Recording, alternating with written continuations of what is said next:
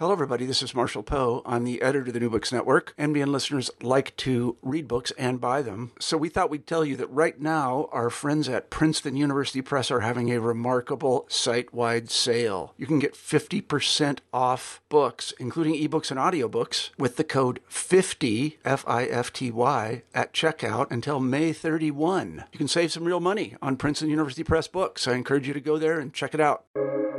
Welcome to the New Books Network.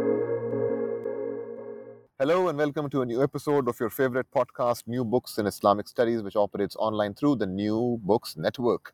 I'm your host, Sher Ali Tareen. For each new episode, we choose an important new book in the broader field of Islamic studies and we chat with its author. In his fascinating and painstakingly researched new book, Messianic Ideas and Movements in Sunni Islam, the noted scholar of Islam, Yohanan Friedman, details the religious thought and political movements of multiple actors who made messianic claims in pre-modern and modern Islam, spanning sites including South Asia, North Africa, and the Sudan. Over the course of this book, we learn extensively about a range of less-known intellectual traditions in Arabic, Persian, and Urdu on questions of messianism and apocalypse in Muslim thought and history, centered on the lives, messianic claims and aspirations, as well as the tensions and contradictions hovering over some of the most prominent Muslim actors across time and space. Friedman highlights with glistening brilliance the importance of messianism to Sunni Islam. Throughout the book, Friedman unleashes his signature prowess of presenting unexpected, finely grained, and yet eminently accessible readings of an encyclopedic reservoir of difficult texts and sources.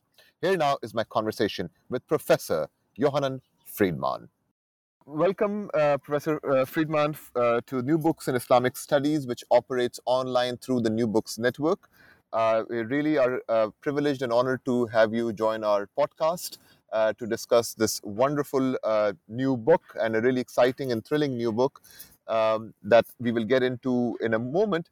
But we have a tradition, Yohanan, on our podcast that our first question is always biographical. So could you share with our listeners a bit briefly how you became a scholar of Islam? Yes, I could do that. I came to Israel in 1949 from Slovakia. I was born in Slovakia. When I came to Israel, I started my high school studies. I was then 13 years old, and I chanced upon a wonderful teacher of Arabic whose name was Meir Yaakov Kister. He was a high school teacher in those days in a high school in Haifa, the Reali school, and he convinced his students that Arabic is a very important subject, and he was a very charismatic person. So many of his students in high school eventually became professors of Arabic and Islamic studies in various Israeli universities. He was quite a unique gentleman. It was a very unlikely choice for me. You know, coming from Slovakia, it was not, but his charisma prevailed over all this. So I finished my high school in 1954, and in 1956 I started my studies in Arabic and Middle Eastern studies at the Hebrew University. I did an MA thesis on the Arab poet Abul Ala al-Ma'arri, a heretic. He was so everybody says, and it is even true that he was in some ways a heretic. I finished my MA studies in 1962, and I received a scholarship to go to McGill to study with Wilfred Cantwell Smith, whom you must know. And I did my PhD studies at McGill University.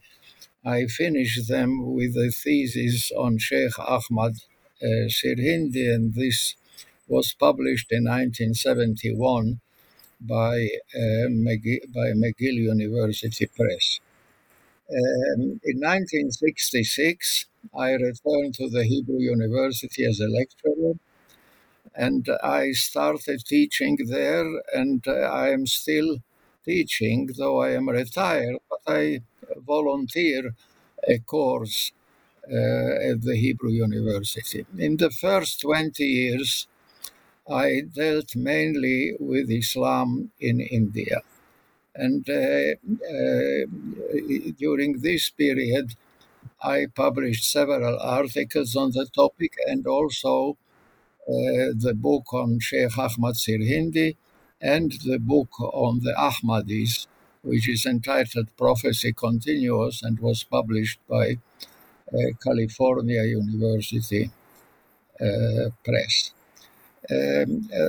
After that, I moved back to classical Islam, and the result of this return was the book on tolerance and coercion in the Islamic tradition. Excuse me? This is tolerance and coercion in the Islamic tradition. And I also translated a volume of Tabari's history. And then I moved to this topic of messianic ideas and movements in Sunni Islam. Now, would you like to ask now a question, or should I continue to describe the book? Let's jump into the book. So, as a first question on the book, the first chapter is really fascinating, and it talks about Jesus, and the two main figures are Jesus and Dajjal. But you show in your chapter, the main argument, as I read it, was how over time the status of Jesus as Mahdi was downplayed, was underplayed, and you show in very interesting ways how that happened, why that happened. I wanted to focus on that aspect of Jesus as Mahdi. Why was it downplayed, and how was it downplayed eventually in Islamic thought? Yes, so Jesus in classical Hadith, Jesus is part of the apocalyptic drama. There are a few heroes in this drama. One is Jesus, who is the positive figure. Then we have the Dajjal, who is the villain of the piece. And we have the Mahdi. Now, in very early classical Hadith, in some collections, the personality of Jesus and the personality of the Mahdi were identical. And there is a hadith saying, La al-Mahdi illa Isa. La al-Mahdi illa Isa. Now, there is a problem here, which was elucidated by Professor David Cook of Rice University. And he said in his major work on Islamic apocalypticism that it was not convenient for the Muslims to have Jesus as a hero of the apocalyptic drama, because, as Cook says, he was also a god, I quote, a god of another faith. Now, as a result of this, most probably, the figure of Jesus was dissociated from the figure of the Mahdi. And in most collections, certainly in the later collections, we have the idea that Jesus will pave the way for the Mahdi, but he is not the Mahdi himself. Now, paving the way for the Mahdi is described in a way which must be very surprising to a Christian or Western audience, because Jesus is described there as a very pugnacious figure.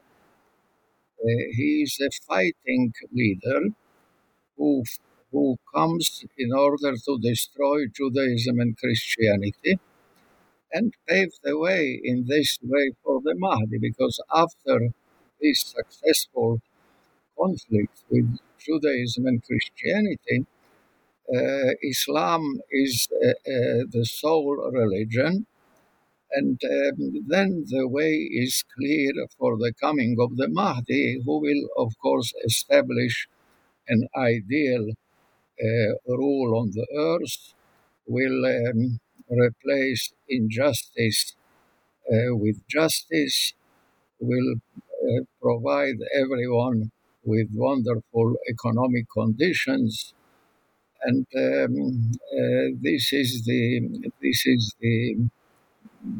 main, the chart of what happens during the apocalyptic drama.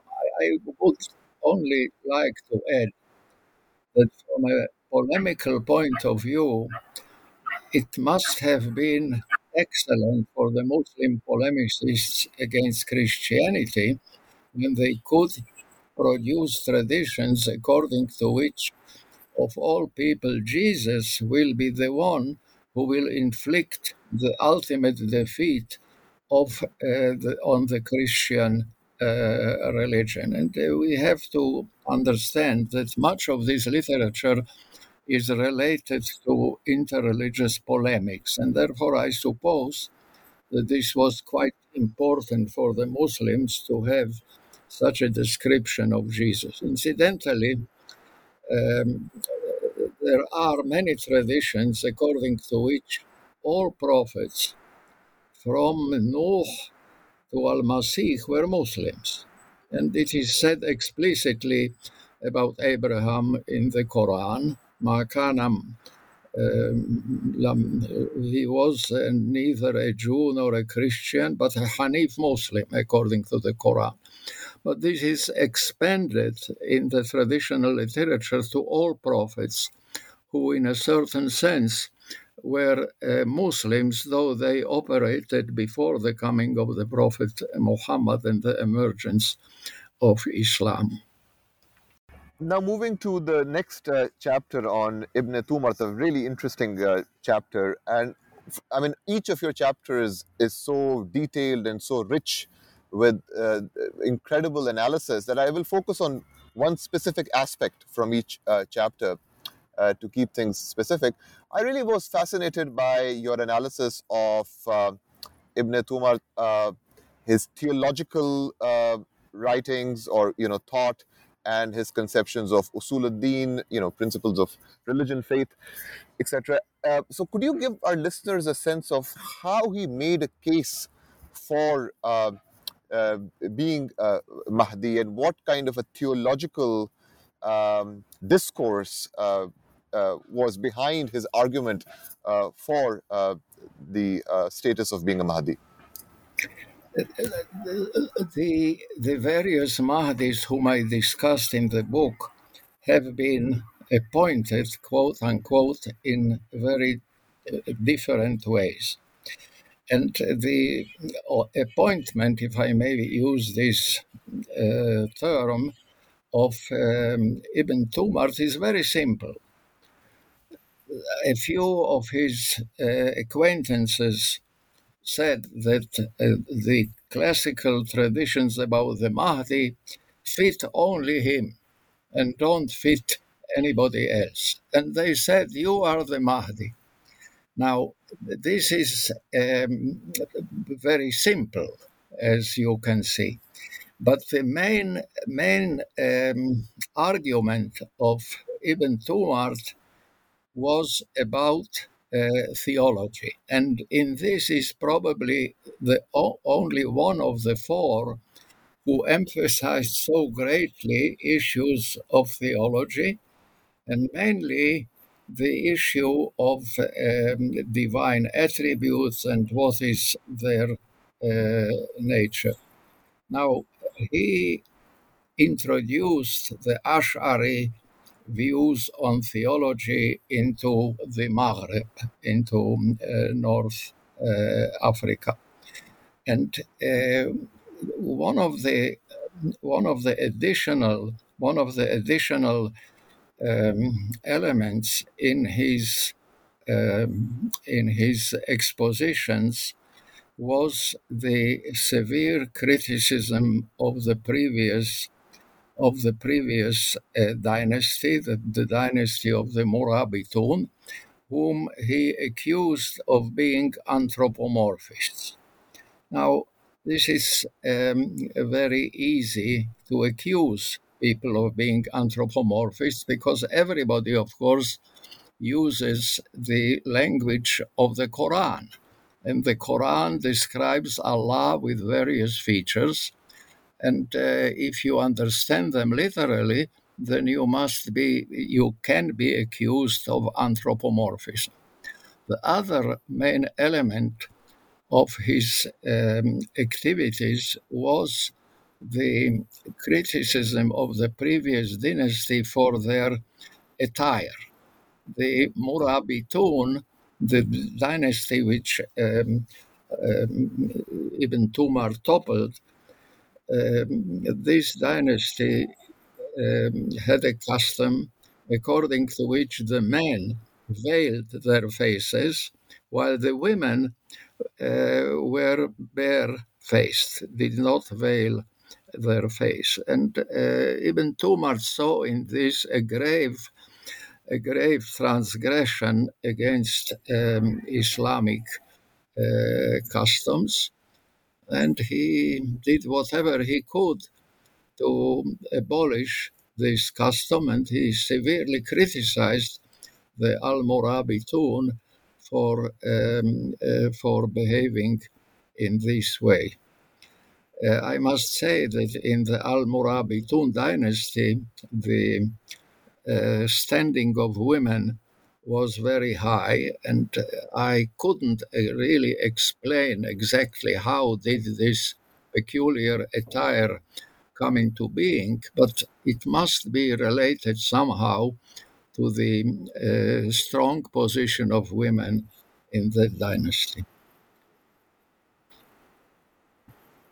Next, we turn to the next chapter. Yohanan, I was wondering if you could, for our listeners, very briefly introduce who is Muhammad Jaunpuri for some of our listeners who may not be familiar with this 14th century Indian figure. And from this chapter, I was really interested in ways in which this particular movement brought together asceticism and a certain emphasis on a warrior-like masculinity. And you make a point throughout the chapter, but especially towards the end, of how its ideals and the kind of discourses that it propounded was quite at odds with the actual empirical life of this movement on the ground.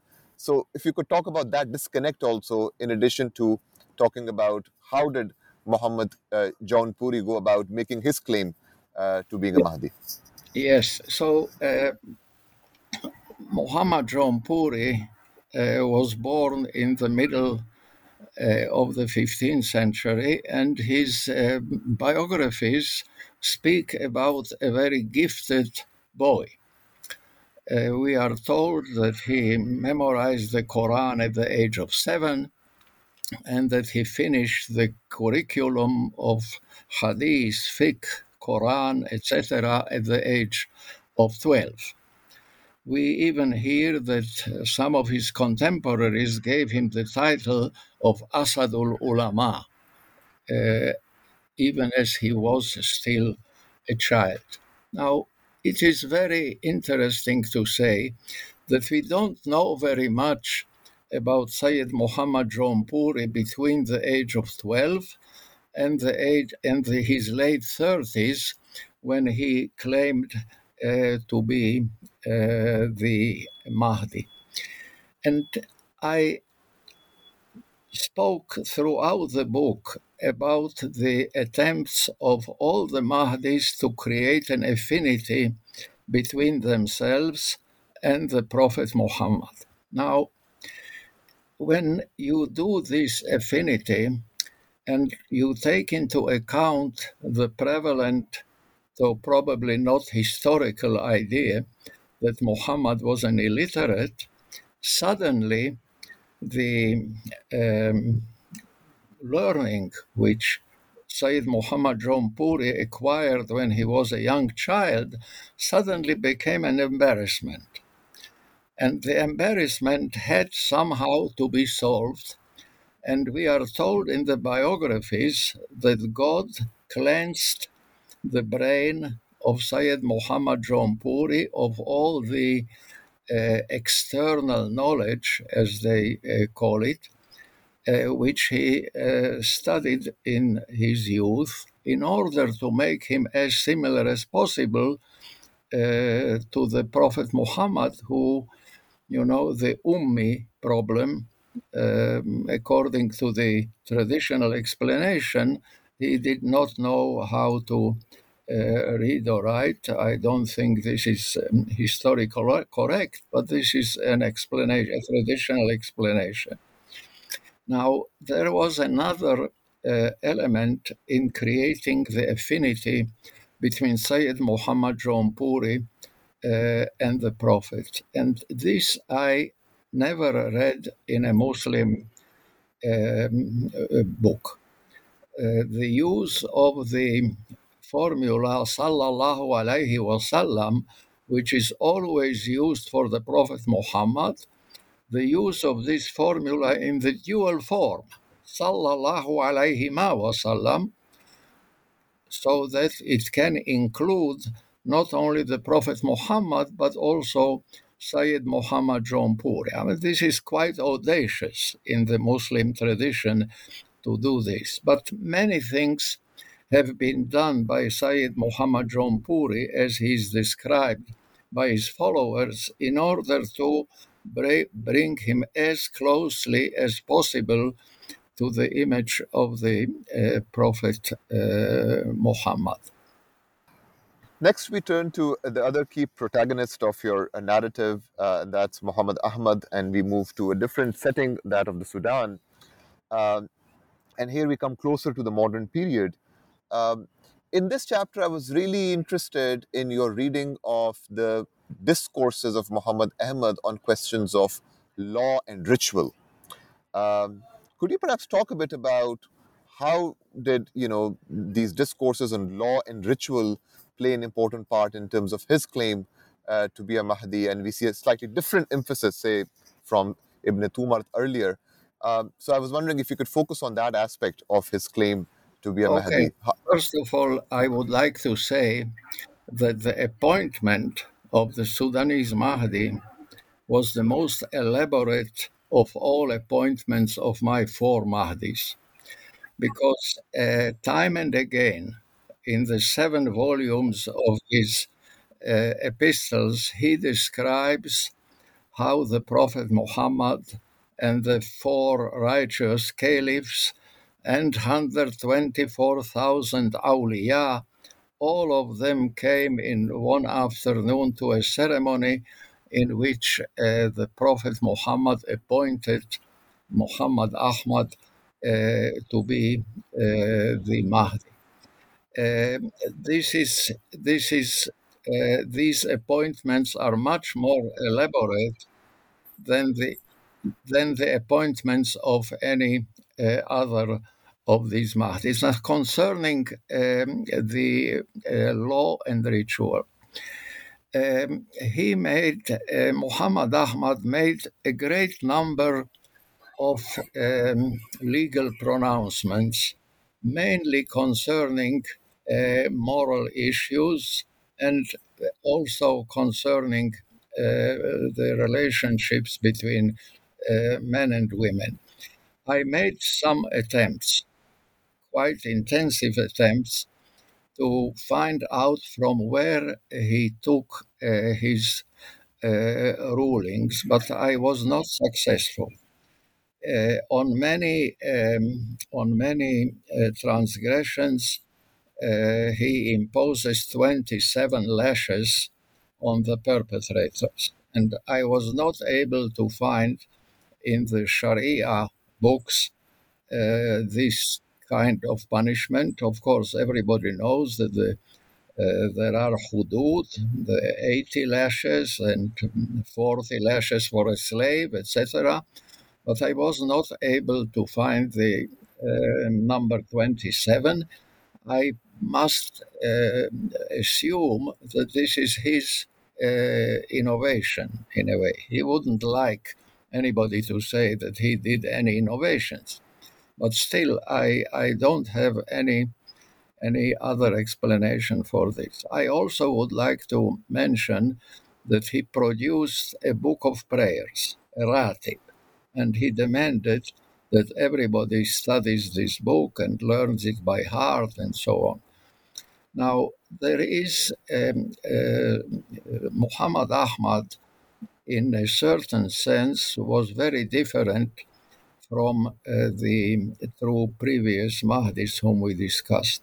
The two previous Mahdis, Ibn Tumart and Sayyid Muhammad Jaunpuri, lived under Muslim rule. Muhammad Ahmad in the Sudan lived under what was called then the Turco-Egyptian regime, and this regime was allied with the British. So he was able very easily to define all his struggles against this regime as jihad. In the writings about Sayyid Muhammad Jaunpuri, there is a lot of discussion whether Muslims can wage jihad against Kalima Guyan, because of course Sayyid Muhammad Jaunpuri lived under a Muslim in a Muslim state, yes. Nevertheless, he did, or to be more exact, his successors did jihad against the government, and they discussed quite extensively the question whether this is permissible. But of course, Muhammad Ahmad didn't have such a problem because of the alliance between the British and what was called the Turco-Egyptian regime. There was no problem in this, and his jihad is quite natural. It doesn't need much explanation. The next chapter moves to the modern period and moves to South Asia, where you consider a number of different actors. And here, not all actors are claimants to being Mahdis, but they have their own views on messianism and on I guess, the whole question of the Mahdi. I was wondering if, for purposes of specificity, we can focus on two figures, two very different figures, but they both did similar interpretive things. One is Mirza Ghulam Ahmad, founder of the Ahmadiyya movement, and second, Abu Ala Maududi. And in both of those figures, I noticed that you show how they reread and reconfigured the classical tradition to make some very novel arguments. So I was wondering if you could briefly maybe take these two figures as your examples and speak a bit about how did they rework the classical tradition in the modern moment. Yes, so about Mirza Ghulam Ahmad. In the beginning of my chapter on this, I quoted a letter in which Mirza Ghulam Ahmad sent to the British Queen. I suppose that the letter was never delivered to the addressee. But it reflects Mirza Ghulam Ahmad's views on this. And in this letter, he speaks about the classical Mahdi figure, which he describes as the bloody Mahdi. The letter is in English, so I will perhaps read a few sentences from it. He says, the Muslims of the old school expect a Mahdi who will be a descendant of Fatima, mother of Hussein, and the Masih, who in company with the Mahdi will wage a destructive war against the Kafirs. I have tried to uproot all such beliefs, exposing their falsity and absurdity. Such Mahdi is, of course, an imaginary being and a delusion. So, the Mahdi was not the main pugnacious figure in the apocalyptic drama. The main pugnacious figure was Jesus. But this is how Mirza Ghulam Ahmad writes. And then he speaks about himself. And he describes himself as a person who, with the power of arguments, will confute Christianity and will change the world and make Islam to be a different religion from what it is described in the classical material. This has to be read in conjunction with Mirza Ghulam Ahmad's reformulation of the idea of jihad. Now, in Mirza Ghulam Ahmad, jihad depends on the conditions in which the Muslims live. In the early period, in the period of the beginning, the Sadrul Islam, as it is called in the beginning, Islam was in danger of physical extinction. And in those days, military jihad was permissible, even required. In the 19th century India, Islam was under a different kind of attack. It was under attack by the Christian missionaries. It was not a physical attack, but it was an attack on Islam, on its prophet. Yes, there was a lot of defamation of the Prophet Muhammad, and therefore the Muslims must respond in kind.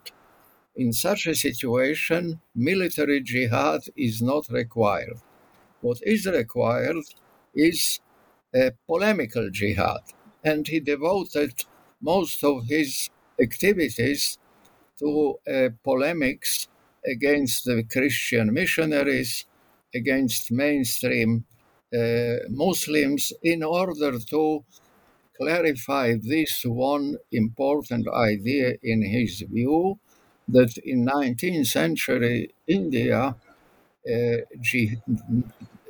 is no necessity for military jihad or for opposition to British rule. What is necessary is to convince everybody of the truth of Islam as a peaceful religion. Now, to attain this, he needed to deviate from an important principle of classical Muslim exegesis, and this is the abrogation principle. Because, as everybody knows, I suppose, there are many verses in the Quran about jihad. Some of them are explained as opposing jihad completely. Some of them speak about defensive jihad only. And only in the later period of the revelation, we have, especially in Surah At-Tawbah, we have verses in which jihad is permissible and even required.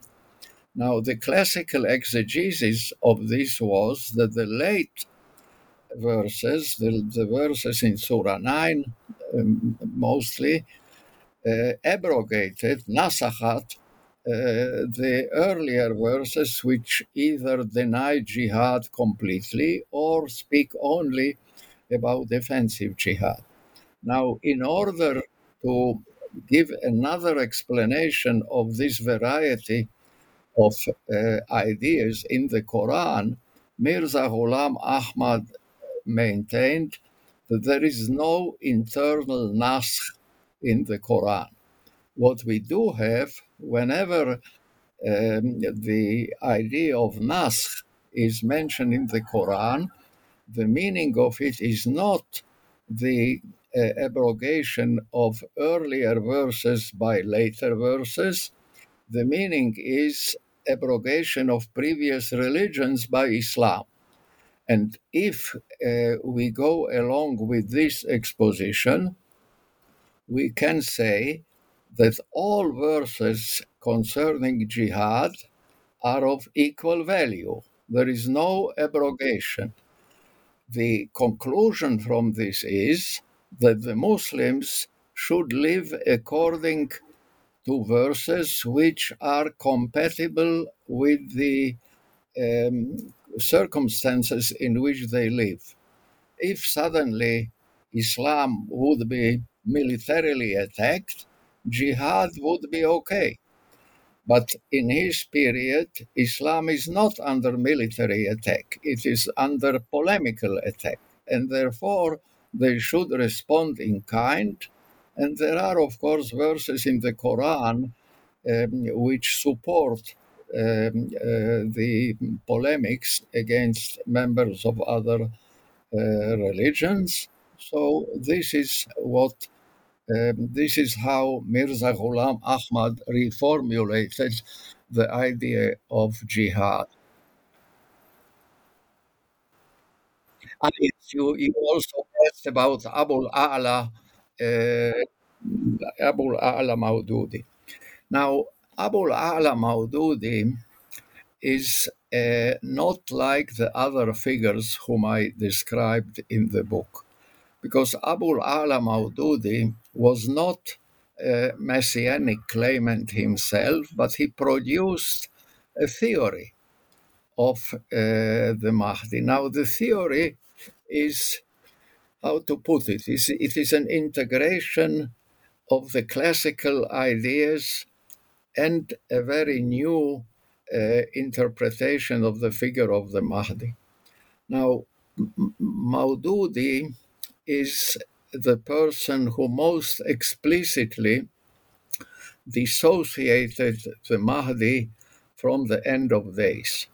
And he describes him as an effective political leader who will be aware of all the modern sciences and modern thinking, and he will lead the Muslims to victory. But there is no, in Abul A'la Maududi thinking, as far as I can understand it, there is no expectation of the end of days whatsoever.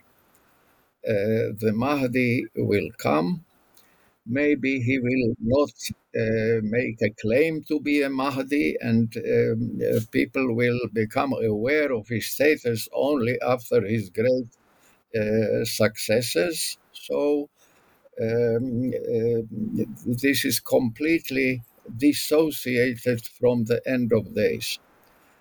It is very interesting to note that the Mahdi is dissociated from the end of days, and he is an effective political leader, but at the same time, Maududi preserved the traditional ideas about the coming of Jesus, about the destruction of Judaism and Christianity, etc., etc. But the Mahdi is transformed into a leader who is here and now, and there are even some critical notes that he will not be compatible with the descriptions in the classical hadith. He will not have the bodily features in which he is described in classical hadith. So he is completely different from the classical figure. Jesus is not so different. He miraculously descends in Damascus, and he is doing the fighting against the Jews and killing the Dajjal and so on. So it is a composite picture in Abul A'la Maududi's works. And as I said, there is also another difference that, as far as I know, Maulana Maududi did not claim to be a Mahdi himself. So, as a final substantive question, Yohanan, I was wondering if you can sum up some of the discussion and analysis conducted in this book by having you talk about some of the overlapping features of these different Mahdis, some of the sort of, in the final conclusion, you talk about some of the overlapping sort of features that we see, and also what would be perhaps the one take-home point or one conclusion that you really would like readers to take from this book after reading this book. Okay, so what would I say about? I would now attempt to compare these four figures with each other, and there are various ways in which we can make this comparison. So, first of all, we have two Mahdis which rebelled against an existing Muslim rule. These are Ibn Tumart and Sayyid Muhammad Jaunpuri. They operated in the medieval period, and they rebelled against an existing Muslim dynasty. Now, Muhammad Ahmad, the Sudanese Mahdi, was different because the rule against which he rebelled was in alliance with the British. The three of them had political aspirations. Ibn Tumart, of course, established a dynasty which existed for about 140 years. Sayyid Muhammad Jaunpuri was not very successful in the political sense and didn't succeed in establishing polity. Mirza Ghulam Ahmad was of a completely different character because Mirza Ghulam Ahmad and the Ahmadi movements after him never had any political aspirations. Now, he directed most of his struggle against the British missionaries, but didn't make any struggle against the British rule in India. He was more or less happy with the British rule, and he was happy because of one main reason, because the British didn't hinder his religious da'wah. They were not interested in the two types of prophecy, the legislative prophecy versus non-legislative prophecy. They didn't mind his claim to be a prophet in addition to being a Mahdi. So he battled against the missionaries, but not against the British rule. Now, I would like to speak also about a feature which is common to to all of them, though with some variations. And this is the exclusivity. The exclusivity, I mean that the four figures, Mirza Ghulam Ahmad in a different way, but certainly the three figures argued that whoever does not join their movements and doesn't accept their messianic claims is an infidel. Man ankara al-Mahdi faqad kafara. So Mirza Ghulam Ahmad was a bit different because in the beginning of his career, he didn't speak along these lines. And he said that whoever says the kalima is a Muslim. But later, when his self-confidence, I suppose, grew, he also reached the stage of exclusivity in which he excommunicated everybody who didn't join his movement. There is some discussion who did the first move, because the ulama, the mainstream ulama, of course, excommunicated the Ahmadis, but I wasn't able to find exactly the timeline of this. Who was the first? I have the impression that the mainstream ulama were the first. Now, another feature which I would like to discuss is the demand of most of these people to do hijrah. Now, of course, hijrah is a well-known concept in Islamic history, but here it has an additional meaning.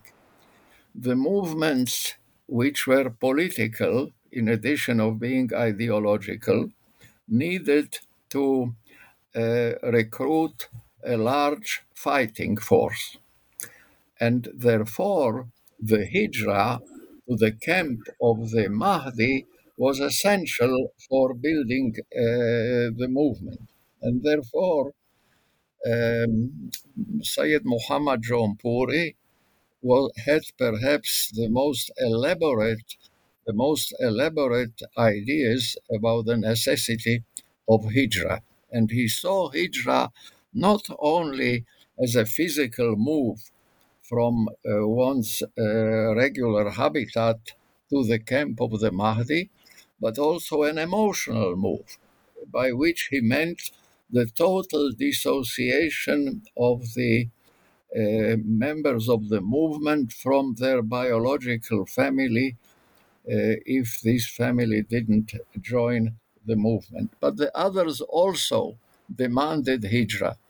Muhammad Ahmad demanded hijrah in the Sudan, and in Ibn Tumart it is less pronounced, but he also, of course, amassed a military force, and you cannot do this without a hijrah to the camp. I would also like to say a few things about the inspiration of these four figures. The thinking of Sayyid Muhammad Jaunpuri and of the Sudanese Mahdi are very much influenced by Sufi ideas, especially the idea of very extreme asceticism. And Sayyid Muhammad Jaunpuri has probably the most elaborate discussion of what this extreme asceticism is. In Ibn Tumart, the main source of inspiration is theology, and we spoke about the anthropomorphism and so on. In Ghulam Ahmad, it is very complicated to say what the inspirational sources are. But I think that concerning the prophetic claim of Mirza Ghulam Ahmad, the inspiration is of various figures from Islamic history, mainly the Sufi thinker Hakim Tirmizi and Ibn al-Arabi. Now, the Ahmadis didn't like when I said this in my book on the Ahmadis, but I think there is no way to explain in another way the theory according to which in the Islamic tradition there were two kinds of prophets, legislative prophets on the one hand and non-legislative prophets on the other hand. And when the Muslims say, according to the Ahmadis, that the Prophet Muhammad was the last prophet, Khatamun Nabiyyin, they mean that he was the last of the legislative prophets. But non-legislative prophets could appear in the Muslim community whenever Allah chooses to send them. Now, this is the reason because of which the Ahmadis were excluded from Islam, both by the Pakistani parliament and by various Islamic international associations. Now, I would like also to say that there is one important feature in the Mahdist movement. I have the impression that they are the precursors, and I speak here on about the three movements with the exception of the Ahmadis who are completely different.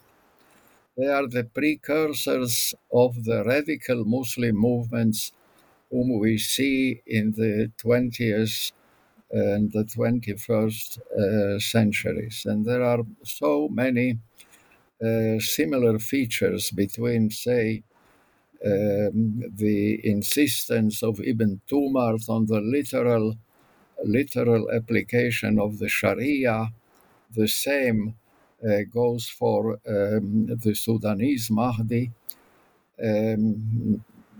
And this literal application of the Sharia is a hallmark of some of the contemporary radical movements in Islam. This is what I would say in general. And if there is another question, I am happy to. Terrific. Messianic Ideas and Movements in Sunni Islam by Professor Yohanan Friedman, published by One World Academic Press in 2022. Thank you so much, Professor Friedman, for your time, for your generous time, and for writing this incredible book that I'm sure will spark many conversations. It has your signature style of encyclopedic analysis of multiple texts, etc. In fact, why don't I end on that question? It might be useful for students of Islam, upcoming especially. How do you scan such an encyclopedic variety and range of texts? This is in all your books, the Tolerance book, the Prophecy Continuous book, this one as well. There's a range of pre-modern, modern text, Arabic, Persian, Urdu. Is there any kind of a logistically, how do you go about managing such a rich and extensive repertoire of text? How do you do this? When I finished the last book, I looked at the contract which I signed, and the contract was signed in 2002. So these 20 years of work, I am not saying that I worked only on this, because I have several articles during this period. But you see, the secret is to live long. If you live long, then you will have time to enlarge to do extensive reading. And I am an obsessive reader of Islamic texts, and I am beyond my 86th year, and I feel well, and I am still working. So, I am now doing an article. I am trying to analyze the minutes of the exclusion of the Ahmadis from Islam in the Pakistani parliament. This now, when I wrote the book, I didn't believe that I will live long enough to see these minutes open, but they are open, and I will tell you something about it, about the minutes. This is very strange. Now, you know that the Pakistani parliament discussed this issue of the Ahmadis for 3 months, and there are about 2,500 pages of minutes, which is very unique, I suppose. But there is one problem. The shorthand, the person who wrote the shorthand didn't know Arabic. And so whenever one of the protagonists mention a Quranic verse or a hadith, the text says Age Arabi, but there is nothing. This is so I don't know whether I will be able to guess the traditions which were quoted there. Maybe it is not possible to do the analysis at all because there is no Arabic, only Urdu and English. So I will see whether I can guess all this. Wonderful. We look forward to that as well. Thank you so much for your time, Professor Friedman. Thank you. Thank you very much. All the best to you. So this was my conversation with Professor Yohanan Friedman about his wonderful new book, Messianic Ideas and Movements in Sunni Islam. I hope you enjoyed this conversation and this episode of New Books in Islamic Studies, which operates online through the New Books Network. And I hope you will also join us next time for another fresh episode of your favorite podcast, NBIS. Until then, this is your host, Sher Ali Tareen, signing off. Take care, stay well, and keep listening to New Books in Islamic Studies.